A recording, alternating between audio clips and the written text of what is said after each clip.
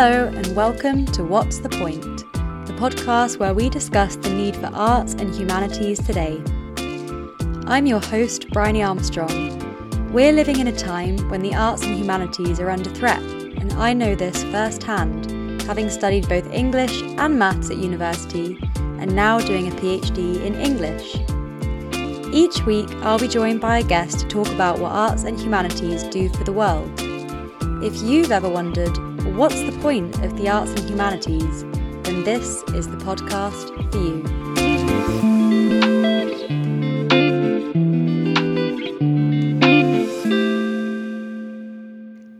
Hi everyone, thanks for tuning in to What's the Point?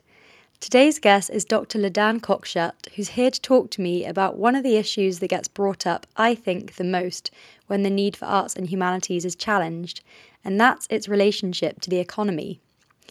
Ladan is an assistant professor of research in the business school at Durham University and is also a senior researcher on a project called Creative Fuse Northeast.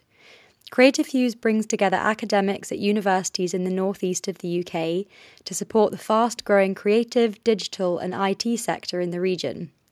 These academics work with industry, cultural organisations, creative practitioners and the public sector to support the growth of the creative and digital economy and help to create more and better jobs in the northeast.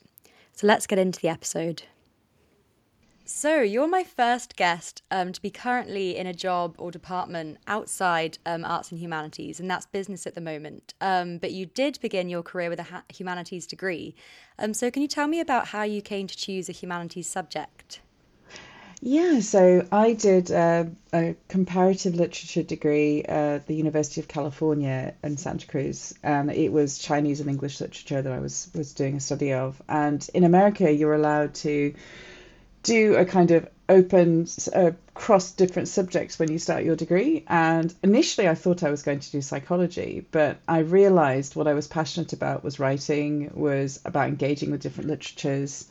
And I was able to change my degree to do literature. And I was also studying Chinese language at the time, so I was able to build in my study of Chinese literature. So I was really lucky. And I think I have always been passionate about the cultural aspects of human life. How do we express ourselves? How do we experience it? And literature just seemed to be the perfect route in that for me. And I'm so glad I was able to change and shift.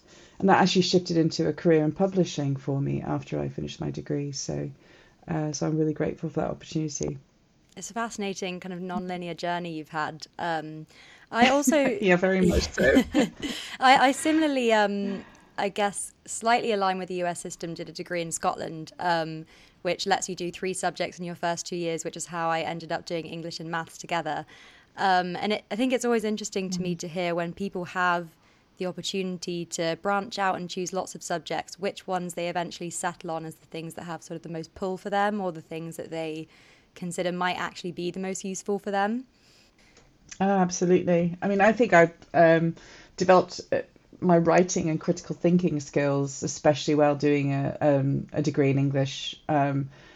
I'm not sure if that would have been as available to me in other subject areas. And I have noticed over my career, and it has been a diverse portfolio, as you say, I have used those skills time and time again. And that really started at university and before, obviously, at high school. But yeah.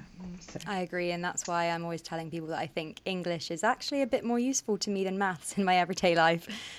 Contrary to what we usually hear, I think. So that's interesting. Yeah. So you're working at the moment with Creative Fuse Northeast, and this connects specialists in universities with the creative, digital and IT sector. So can you please just firstly explain sort of what the CDIT sector is? So what kind of organisations or businesses come under this umbrella? And then sort of speak to the significance of the current growth that's happening in this sector. Yeah, absolutely. So CDIT is a kind of a loosely gathered collection of businesses, and it's largely been created by the British government actually as a way of coding and organising types of businesses, keeping in mind that businesses can be sole traders, so they can be one individual. And it covers everything. I think the formal definition is those industries which originate in individual creativity, skill, and talent with the potential for wealth and job creation and the exploitation of intellectual property. So that's a really boring definition. But when you look at a grid of it, it includes a lot of diverse businesses and types of work. So it can be anyone who's working in film and television, the visual performing arts, it can be those who work in arts and crafts, it can be games studios, so people producing computer or video games. It can be people working in advertising and marketing. It can also include publishing, and it also includes computing and everything that relates to it. So you could even think of social media companies as examples of that, and people working as social influencers or people working in esports are a good example. It also includes more traditional areas you might think of, such as the heritage and cultural sectors, museums, and the arts, and anything we haven't thought of yet. Some of it has to do with how you might identify as an individual. So I often use the term creative practitioner for people who work as an artist or as a musician, but it can also be big companies. So Google is an example of a business in the CDIT sector, for example. And there's also allied areas which kind of complement or perhaps tap into this a little bit. So I'm thinking of things like tourism, hospitality, transportation, the volunteer and charity sectors, and even retail. All of them are either enabled by the CDIT sector or work collaboratively with them. So I hope that answers that It question. does.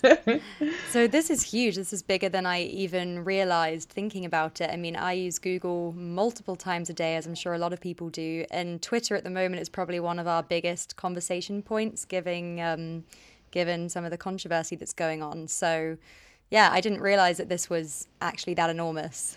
Yeah, yeah, it is. In fact, if you think of the whole sector, it is one of the biggest ones, and it has a massive contribution to the economy of the United Kingdom and globally as well. So if you think of the games industry in particular, it's actually a bigger industry than the film industry now. And all those studios, all those companies, and individuals who make games by themselves, they're all part of that sector. And you touched on there as well that it also includes things that we haven't even thought of yet, necessarily future things. So that kind of speaks to the growth that will continue to happen in this sector. Yeah, yeah, hopefully, and of course, it's exciting to see that. So yeah, some of the terminology is basically just catch-all words that governments and other agencies need to have to organize it when they're describing it, or they're saying, okay, there's been X number of new jobs in this industry. But yeah, I think with the sky's the limit as far as what we do and how it evolves in the future. It'll be exciting to see. Yeah, and speaking of the sky being the limit, I know you kind of work in Creative Fuse Northeast around sort of research and innovation, and also collaboration and knowledge exchange. I think within Creative Fuse that includes things like workshops and supporting internships and conferences, etc. So could you give us some examples of how sort of specifically arts and humanities academics interact with the CDIT sector through Creative Fuse Northeast? Yeah, happy to. So, our project, as you rightly point out, is about empowering or enabling those who work within the arts and humanities sectors to thrive, to grow, and to develop. And a big part of that is collaborating, knowledge exchange, and kind of propelling us towards new areas of knowledge and creative production. And one great example of that might be an academic collaborating with an artist to explore concepts. So, for example, we've had projects where an academic at the university has collaborated with a local poet to explore the landscape of poetry across the Northeast region, which might include funding to enable that artist to be a resident, to pursue a residence at the university, for example, and work with students at the university. And it gives them a higher profile. It enables them to perhaps improve their options as an artist, but it also enables that academic to work in the community and to expose that. I've also been part of a very exciting project called Street Museum, which took place over the last year and a bit. And this project was about working with the colleagues who curate our museums and who work in those areas at the university to bring the museum to a community in County Durham. And in this place, in particular, it was Blackwell Colliery. And through the community centre there, we were able to 3D print objects from the museum and put them on on display all around the community for the community to go and look at and learn about those objects, which were priceless artifacts that you would usually be sitting in a museum, but we were able to bring them out to the community. So you had people working with young people, with children in the community, with families. We had amazing fun activities going on at the community centre. And it really brought people a greater awareness of the university's museums and collections, and it enabled lots of different people to get involved across the arts and humanities, but also other departments of the university. Mm. And my previous guest actually was Norma Gregory, who works on the Digging Deep project, bringing narratives and objects to do with black miners in the UK to different museums, and she kind of spoke to the benefits of bringing community together through kind of like heritage and arts and humanities related things. So can really see sort of like the necessity of creating collaboration there and bringing people to objects and to collections. This brings me quite well to my next question, which is this idea of creativity. So creative is sometimes a word that people can use, I guess, in sort of a derogatory way with the sort of disparagement of arts and humanities related jobs. And creativity is often kind of seen as synonymous with like a dead-end job, for example. But I know that you work with creative practitioners and businesses, as you said. So can you speak to sort of your experience of the creative industries and how we can think about their social place, but also their economic place in the UK and the Northeast as well, specifically? Yeah, no, absolutely. I think that's a really, really good question. And I run into this all the time when talking to individuals. One of my favorite things is hearing people say, I'm not creative, when in fact they've been incredibly creative with how they've solved a problem, with how they've explored an idea. So you can be incredibly creative and still be an engineer or be a builder or be a plumber. You may have to just come up with a canny way of solving a problem. And so a lot of what's happening in the idea of creativity, and I suppose I like to think of what we do as a almost like a portfolio. So you've got like a book of things that make you who you are, and every chapter tells a detail of what talent or skill that you might have, and you put the book together and you apply different things in that book to who you are and the work you might do. And so what we do as creative people, so we might, for example, if you're really, really good at drawing, you're also generally very good at mathematics because you might have a good idea of geometry. But you might not think about that because you're thinking, well, it's just color and drawing lines and I'm just good at capturing a face. Well, actually, it's quite difficult to do. So being really, really good at one subject is really good at another. And in fact, there's been research done which has shown that artists or creative people tend to use more of their brain, both sides of their brain, than other people do, because they're engaging with all different elements. So it's not just about pretty colors and making things look nice or sound nice. It's also about that process of creation that we go through. So I would say that it should be in everything that we do. And there was a recent a commission put together. The Arts Council asked Durham University to lead a creativity commission, which was completed a few years ago now. And in that, they were talking to students at college and school, and they were talking to teachers and people who work in the creative sector, and they were talking to businesses. And they said, what do we need? Everyone at university agreed there's not enough creativity being taught in the classroom, being taught through subject areas, so that when you get into the workplace, you're able to apply that experience. So I would argue that it's essential across everything we do. So rather than it being seen as a dead-end job or something that's not going to guarantee you any income, I would say turn that on its side and think, well, what are the skills I have and how will I apply them in the different work that I do? And what I'm seeing a trend, and this is happening across the Northeast and elsewhere, is networking is really important. So knowing who to connect with, and don't just connect with people who are in your own area of interest, because you never know where new opportunities are going to come out. So the truth is, and this is frustrating, if you are an artist, so if you're a sculptor, for example, and that's what you want to do, it might be difficult to get a regular 9 to 5 paid job to be a sculptor. That's difficult to do. But what you might need to do is have a lot of projects where you generate income for yourself, and some of those will come from collaboration. So collaboration is really essential, and collaboration in areas where there is a way to generate an income. So for example, what we try to do through Creative Fuse and what's happening across the sector is we try to empower artists or creative people to apply their skills across different sectors. So, for example, maybe they would collaborate to help deliver workshops that benefit people's well-being, to help people who are living with dementia, for example. So maybe you would teach them or work with them in a workshop setting, and you might get paid by a charity to do that. You might get paid by the NHS to do that. Perhaps you apply a skill to teaching. So maybe you would also teach your skill to other people. You could become a tutor, or you could run workshops, which would be really fun for people to sign up and learn a little bit how to do an art skill. In fact, we just did that 3 weeks ago at the Community Fun Day that the university hosted. It was a big celebration of all the different projects that the university is involved with that benefit the wider community. And what we were able to do is invite along 11 of our artists that we have, artists and craftspeople, and they sat at their tables and they just taught some basic arts and crafts skills to the community. Everyone got to have a go. We were encouraging everyone to sit down. Of course, there were lots of, especially mums and dads, who were like, well, I'm not creative. So we would say, no, you really should sit down and do this activity with your kids. And everyone was having fun. Everyone was learning something. And they might have learned how to do some watercolor painting, or they might have learned how to do some sewing stitches.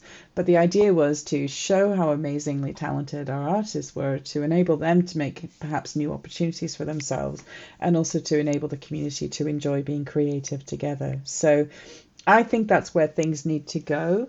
I think thinking about different spaces and places where the creative industries are being celebrated. And also, I've also noticed a lot of collaborative working, as in collectives. So you're seeing a lot of artists working together in groups on projects, and that really supports them as well. It might help them work together as a livelihood. So you're seeing lots of things. In fact, this week we had the Northeast Cultural Awards, and one of the awards was some Best Newcomer, and Kin Collective, which is a collective of disabled artists, was given that award. And it's an amazing new initiative that actually came up during the pandemic to give a voice and a presence to disabled artists, but also to enable them to work together. Because when we work together, we're always stronger, and it gives us a little bit of a buffer. So I would also think that's a trend for where we're going in the creative sector.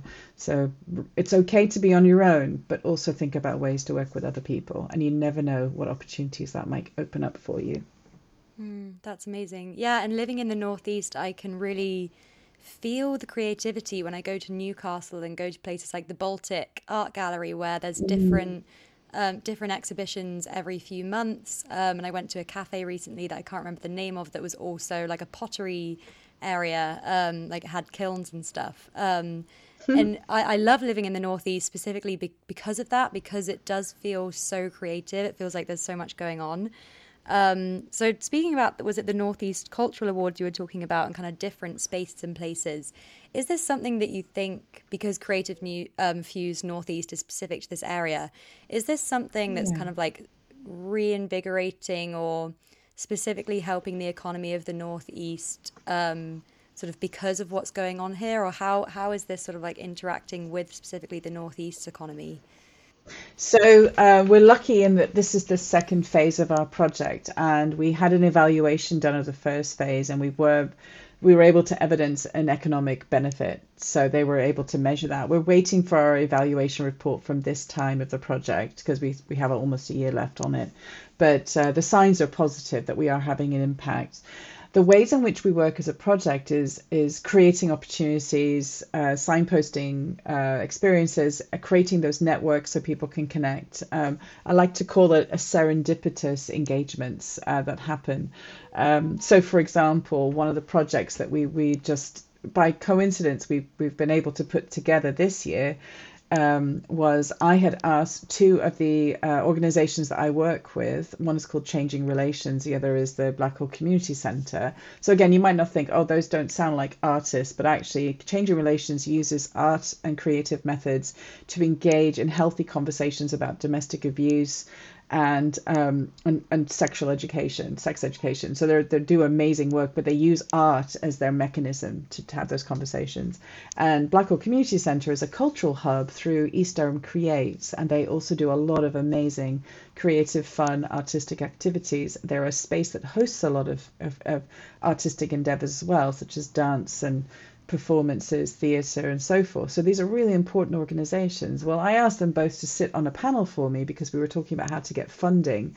to how do you pursue funding to support yourself as an artist. And they hadn't met each other before, so this was the first time they met. And as a result of meeting each other, they're now pursuing a new project together to seek funding to deliver a project in both Bishop Auckland and Blackall Colliery around enabling a healthy conversation about reducing domestic abuse. And so we're looking for funding as we speak. And they said very kindly that this wouldn't have happened if they hadn't been introduced by me, that they wouldn't have made those connections. And hopefully this is a new project that they can pursue. So I think that's one of the perfect example of how we are able to kind of connect people and introduce people. And also, I was just going to say that this is a great time to be in the Northeast. There has been an acknowledgement that there is less funding that comes into our area, and there's now an attempt to try and distribute that funding a little bit further around. The cost of living is really low still in the Northeast, and even in the middle of the horrible crisis that we're in right now, it's still more affordable than other parts of the country. And I have never been in a community where people are so open to ideas and so keen to work with each other, so generous with their help and support of each other. And there's some amazing organizations that you can tap into to help you, especially if you're new in your career and you're looking for new opportunities. For example, if you're a budding writer, there's New Writing North, which is an amazing organization. They do all sorts of things, especially with young people between the ages of 12 and 25. And so you can get tapped into a lot of their activities and opportunities. There's awards that are coming up now. There's new publishing initiatives. So there's all sorts of stuff that you can kind of get involved with. We have 5 universities in the area, so that's always a great place to get tapped into the buzz of energy of what's going on as well. And so there's lots to do, and that's the feeling that we had. And also, I'm sure you're aware, but Durham very bravely put in a bid to be City of Culture for 2025. We got all the way through to the final 4, so we were shortlisted.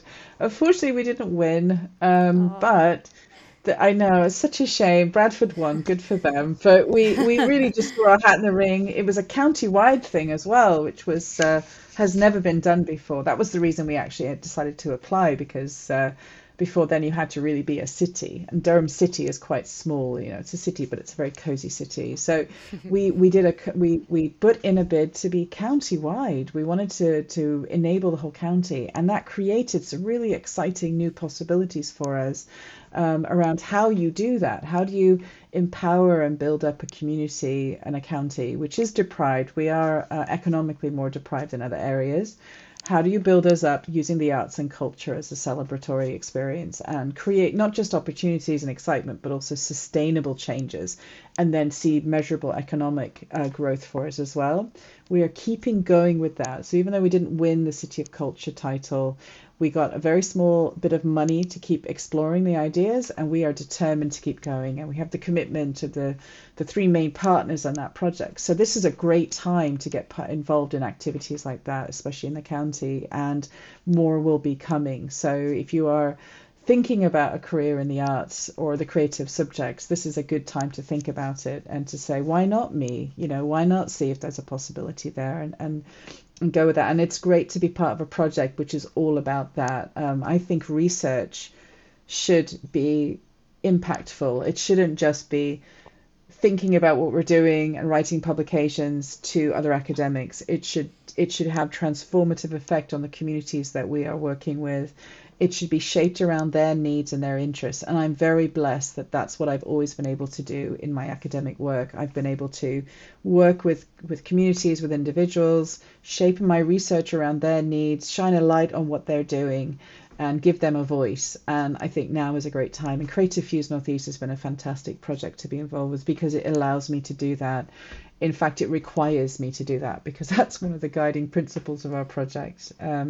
And it feels like a perfect connection between what a university can do and what communities would like to see universities do for them. So it's an interesting time to be part of that. Yeah, it's very inspiring to hear sort of what an investment in the arts and humanities can do for kind of the sustainable future of an area. So we've talked about the fact that creative is a word that we usually associate with the arts and humanities, but digital and IT is not really, even though digital humanities is kind of becoming a bigger area. Mm. So, can you speak to the relationship between arts and humanities academics or creative practitioners and the digital IT world? You have a little bit already, but sort of what sort of knowledge exchange and collaborations are taking place specifically in digital and IT? Yeah, no, that's great. I did, yeah. So I mentioned Street Museum, which was a good example. There was another really fun project that we did in the beginning of the pandemic's lockdown. So the very first lockdown, there was obviously everyone was cut off. County Durham doesn't have a very strong digital presence, so other areas might have like apps to connect people, and people were obviously using WhatsApp or Facebook and all of that, which was great. But there was an initiative to see could we have something that was more bespoke to Durham to not only help local residents, but also maybe connect local businesses to help them, because we were all, you might remember, a bit worried about how high streets were faring with all the shops having to be shut down, especially if they didn't have a digital presence already.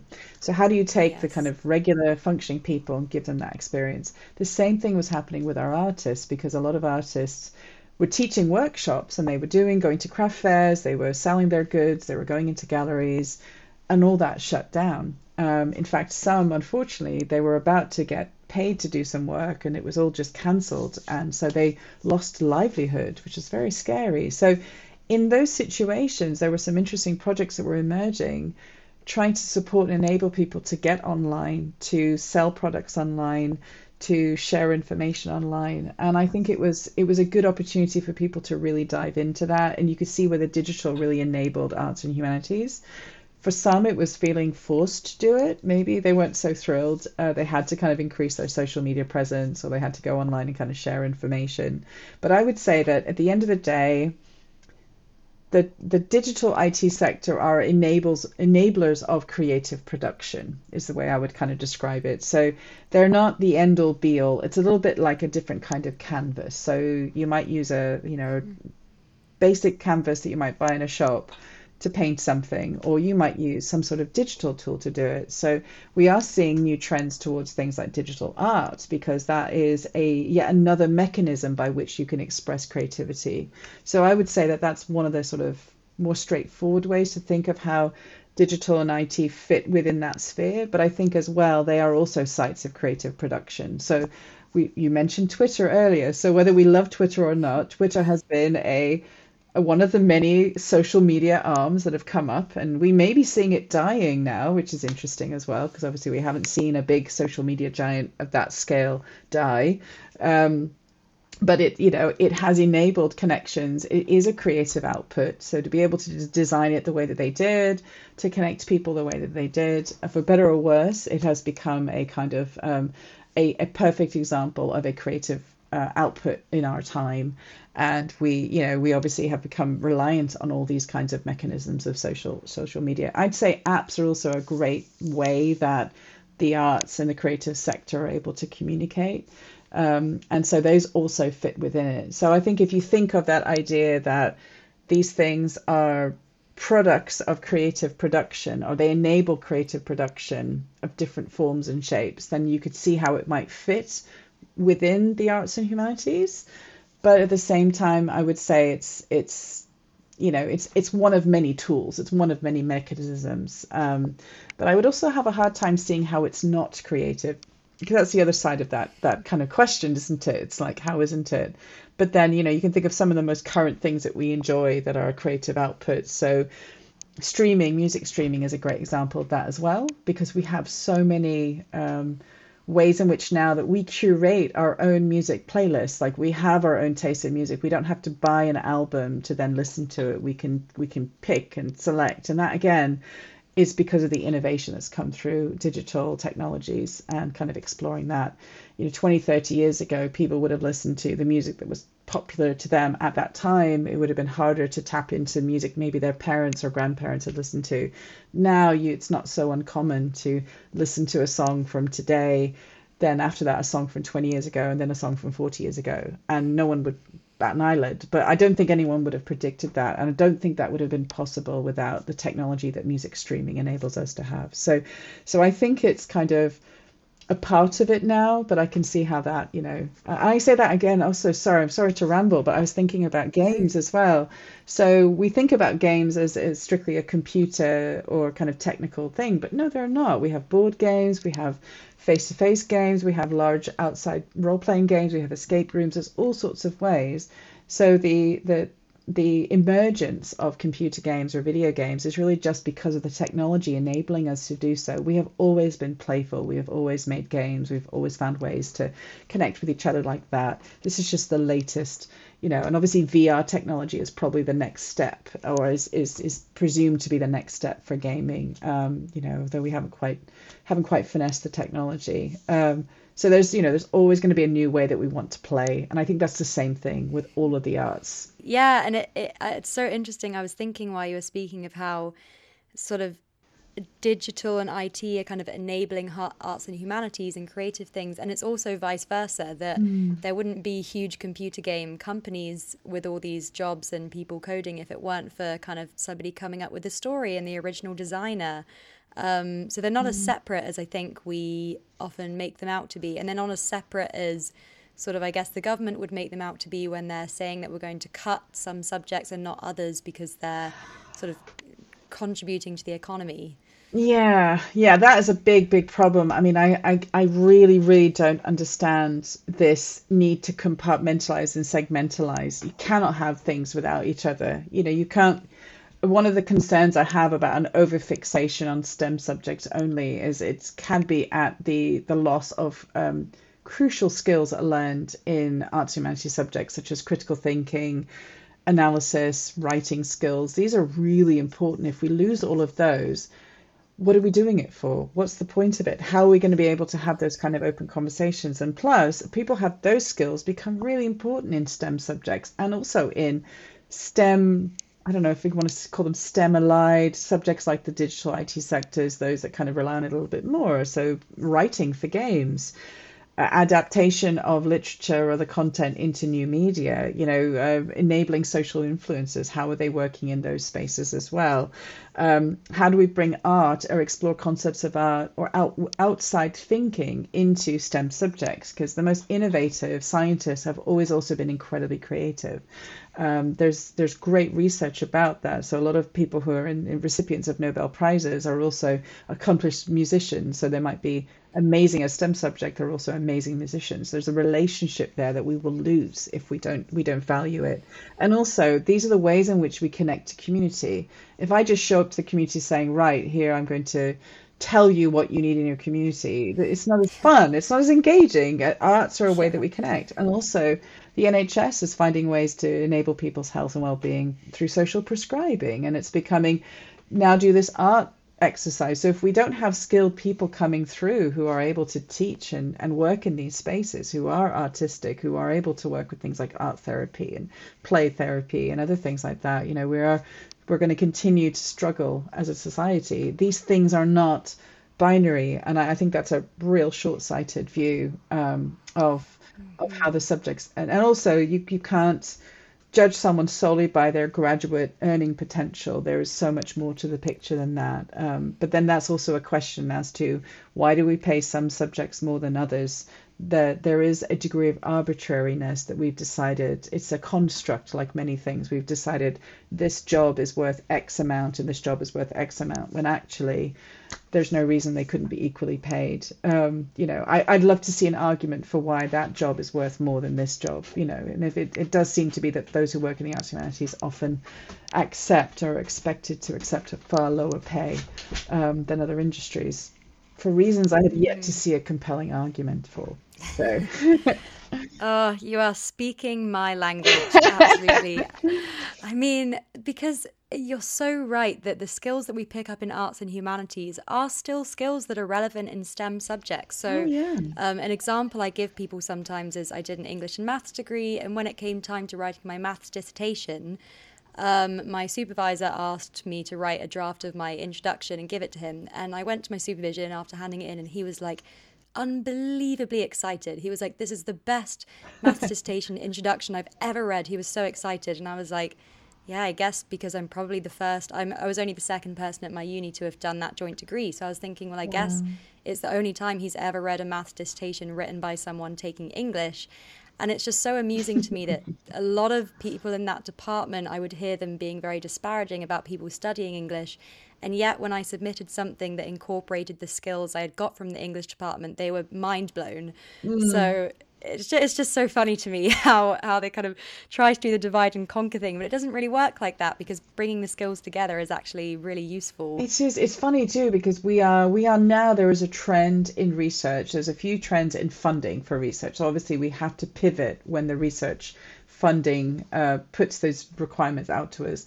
There's two main things. One is interdisciplinary collaborative working. So they're expecting academics to work with each other across different disciplines. Now, I have to say, my very first postdoc was a project just like that, and we did not work very well across disciplines. There was a coming together, the kind of leads on the project would come together, there'd be a talking, and everyone would go back to their corners. And then when it came to things like, well, how am I going to publish? What am I going to do? Oh, no, don't worry about it. We'll just do our own thing. So they got the funding saying they were going to work well together, but actually in practice it was difficult to do because the eventual benefits of the work you do come do tell you not to work together. So it's a very very strange system there. The other part, which is coming through with funding requirement, is that we are in the community, that we are working with business, that we are enabling knowledge exchange, as you mentioned earlier. Well, in order to do that, businesses don't really care if you're purist in English or you're purist in maths. They want whatever will benefit and move things forward. They're much more practical in that regard. And so I think that's pushing it. So hopefully in time, the kind of academic mindset will evolve to appreciate that diversity and that kind of the immense skill set that people have when they have gone across different lines. But unfortunately, I think it's people are still very stuck in their little towers, and we haven't quite figured out a way to get those barriers broken down. I am seeing some shifts, but a lot of it is you get externally funded by a project and then the project dies because the funding ends and then everyone moves on. To make real systemic change, I think there has to be a little bit more of a blurring of those lines. Maybe two departments need to merge. I don't know what they are, but maybe there should be English and history should merge, or English and maths should merge. I know there's always been some mathematicians feel that mathematics is an arts and humanities subject. It's not a science subject. So I know there's that philosophy there. So, why aren't we doing that? Why isn't philosophy, mixed with biology? Why isn't geography mixed with marketing? I don't know. I mean, I think these are the questions. Some universities do that, but they're very few and far between. And I think for the most part, we stick to our subjects. And I think it's unfortunately a little bit to the disadvantage of what happens after university, what happens in the future. So. Yeah. So I'm really glad you did that though. I think that's really exciting, and I hope that was a lesson for them as to what they I should hope so. do. I hope so. I mean, my friend Greg, so shout out to you, Greg, who I studied maths with, who's doing a computer science PhD now, was always trying to get me to see sort of the creativity behind maths. And some people do kind of see it as an art. So thanks for speaking to that. So we've talked about this. One of the main arguments that we always hear against studying arts and humanities is that it's a drain on the economy. And to quote the Office for Students, who recently announced sort of cuts to some of these subjects, they don't support specific labour market needs. I'll leave a link to that Office for Students announcement in the show notes. So this is kind of the big question, the final question. How has your work with Creative Fuse Northeast shown you a different picture? You've touched on this a bit, but what is sort of your argument to be made for arts and humanities in terms of labour needs and in terms of the economy? Oh my God, I think we need another 2 hours for that question. That's such a good question. I know. It's remarkably short-sighted because I would ask them to show me the evidence. Like, how would they then argue against the evidence that shows us the general impact on the economy that comes from the arts and humanities, and not just the production of the arts, but also the study of the arts. So if you think about the ecosystem that forms around a particular creative artifact, so film, for example, you have all of the work that goes into making a film, everything from the production side to the development side to the creative side. You need skilled actors, you need skilled writers, you need producers, you need editors, you need technical colleagues, and then you need people on the ground. You need people who source locations. You need people who are kind of resourcing those things up. There's also retail, hospitality, transport. All of those industries benefit from that one object that's being created, that one film that comes in. It has a positive impact on economies. Yorkshire's seeing that right now because they've had an upswing of film locations being used, and I know that there is an intention to do that, with BBC's putting some money into the Northeast, and they're trying to improve locations. Everyone knows when people start to use film locations for filming, that brings in a benefit to the local economy. Every time an industry, a large industry, is being shut down, there is a knock-on effect in a multiplicity around. So, for example, if a museum is shut down, let's talk about Beamish. It's one of our absolute treasures in County Durham. It is award winning. It is transformative. It's innovative, and it is always growing. It is an amazing site. If you haven't had a chance to visit Beamish, you need to go.